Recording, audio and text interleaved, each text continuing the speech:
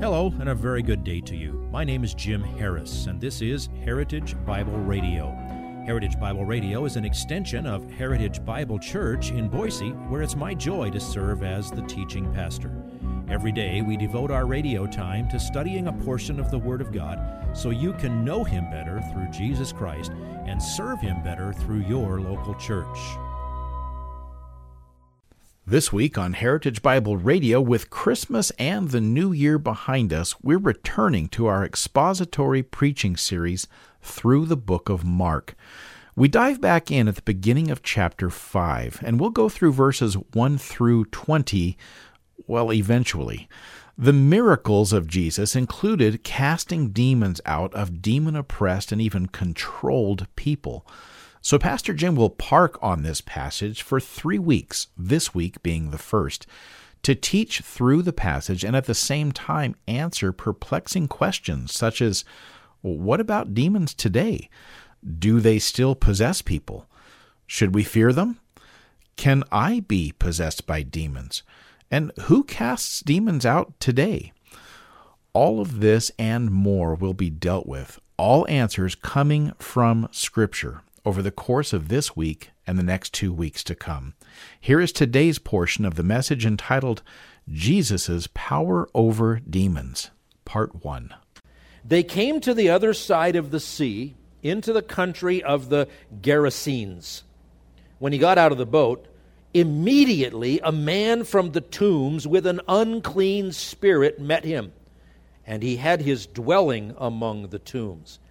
And no one was able to bind him anymore, even with a chain, because he had often been bound with shackles and chains, and the chains had been torn apart by him, and the shackles broken in pieces, and no one was strong enough to subdue him. Constantly, night and day, he was screaming among the tombs and in the mountains, and gashing himself with stones.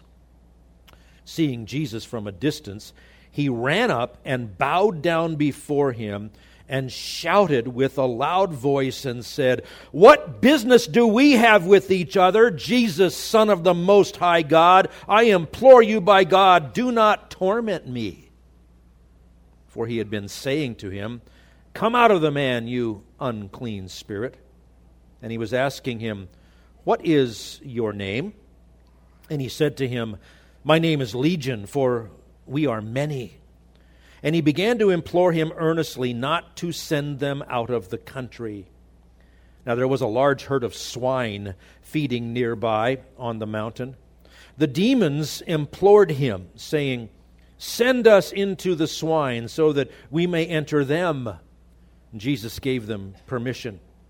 And coming out, the unclean spirits entered into the swine, and the herd rushed down the steep bank into the sea, about 2,000 of them, and they were drowned in the sea. Their herdsmen ran away and reported it in the city and in the country. And the people came to see what it was that had happened.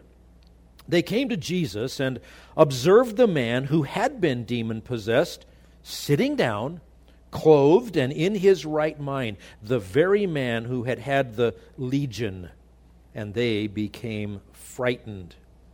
Those who had seen it described to them how it had happened to the demon-possessed man and all about the swine, and they began to implore him to leave their region. As he was getting into the boat, the man who had been demon-possessed was imploring him that he might accompany him, and he did not let him, but said to them, "Go home to your people and report to them what great things the Lord has done for you and how he had mercy on you." And he went away and began to proclaim it in Decapolis, what great things Jesus had done for him. And everyone was amazed. That's quite a passage. It kind of gives you the tingles just trying to picture that. There's nothing like this, as I said, anywhere else in the Bible. This is the pinnacle, if you will, of the direct interaction between Jesus and demons.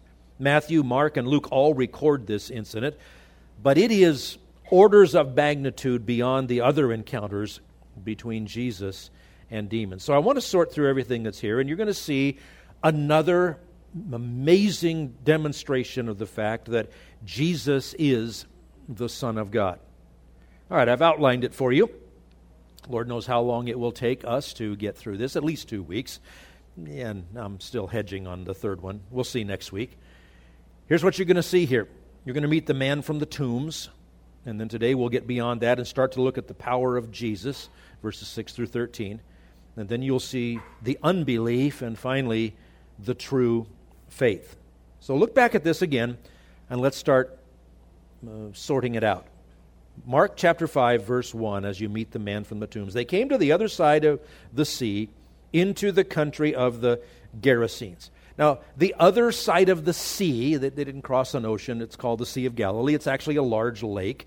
That's where they headed from Capernaum. Capernaum's on the northwest corner of the Sea of Galilee, and to the east of there and a little bit south is where they landed. We're not told why this trip. Jesus just said suddenly, let's go across to the other side. Remember, they took him, didn't even go home and pack. They just left after the day of teaching there. It's quite reasonable that the intention may have been to find a quieter place. This was a very rural area, much less population. Jesus was not known in those parts, and so it might have been seeking some peace and quiet away from the relentless mobs of people who came to Jesus every day, day in and day out. It's also quite possible that this was part of Jesus' plan to spend more time with the apostles. That was the pattern during the final year of his ministry, beginning with the momentous day that we just studied, that day on which the Pharisees rejected Jesus openly and publicly and said that he was demonic. Starting with that day, Jesus changed his method of teaching in public. He went to parables, and he did less and less, if you will, public appearances. There were plenty of them, but he spent more time pulling away from the crowds and the populated places and training the disciples in private. We also don't know, this is one of those passages that reveals a whole bunch of things and leaves you more with probably more questions than you have answers when you get done. But one of the things we don't know is to what extent Jesus knew what was going to happen. If you follow through his life, we know that he always rigorously did the bidding of his Father and said what the Father told him to say. But it's not clear that Jesus always knew what was going to happen next. Now, he knew the grand plan, and sometimes you see in Jesus clear evidence of divine omniscience. Like Nicodemus comes to talk to him, and it says Jesus answered him. Nicodemus never asked a question. And Jesus gave the answer to the unasked question. There were times that Jesus would know what people were thinking and would address it before they had said it. And there's times it says he knows what is in their hearts. But it doesn't seem that was always the case. Well, the reason is that we know that Jesus, in his voluntary submission to the Father during his earthly ministry, he set aside the prerogative to exercise his divine attributes independently of the Father. So it doesn't seem like this is scripted by Jesus, but on the other hand, maybe he knew exactly where they were going. If it was an R&R trip, there wasn't much of either R while they were there, because this event happens and then they're back on the boat and going back across the Sea of Galilee again. So nothing in our text makes it clear that Jesus knew what they would encounter or who they would encounter, but it's also true, the text makes it clear Jesus wasn't put back on his heels. He wasn't caught off guard by this. Now it says the group landed in the country of the Gerasenes. It gets that name because they landed by a small town called Gerasa, or sometimes it's spelled Gergasa. It's on the northeast shore of the Sea of Galilee. It fits the description of this event perfectly. In Matthew 8, however, and the people who like to hate the Bible claim it's a contradiction, it says there that they landed in the country of the Gadarenes instead of the Gerasenes. Now, that's worth losing your faith over, right? Different words. Well, the truth is there's actually a perfect resolution of that. There is the town of Gerasa, right, a small village right on the sea, and then just a little bit inland from there is sort of like the county seat, and it was a larger city called Gadara. So is it the region of the Gerasenes or is it the region of the Gadarenes? Yes, it is. It's both.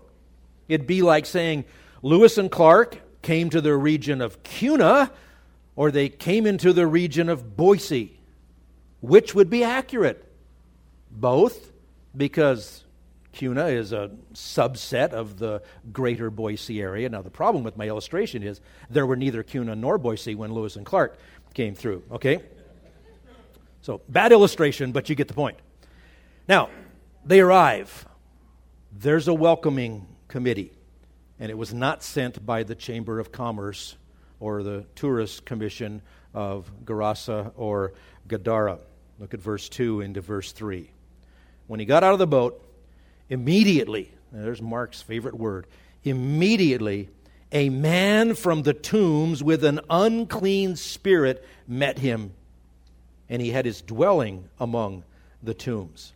Now, it was common in those days for burial chambers, tombs, to be carved into hillsides, kind of like, storing your books on shelves. You can carve into there and have a burial chamber for the body, or eventually an ossuary, just the bones that are kept there. We have a lot of examples of those in the world of archaeology.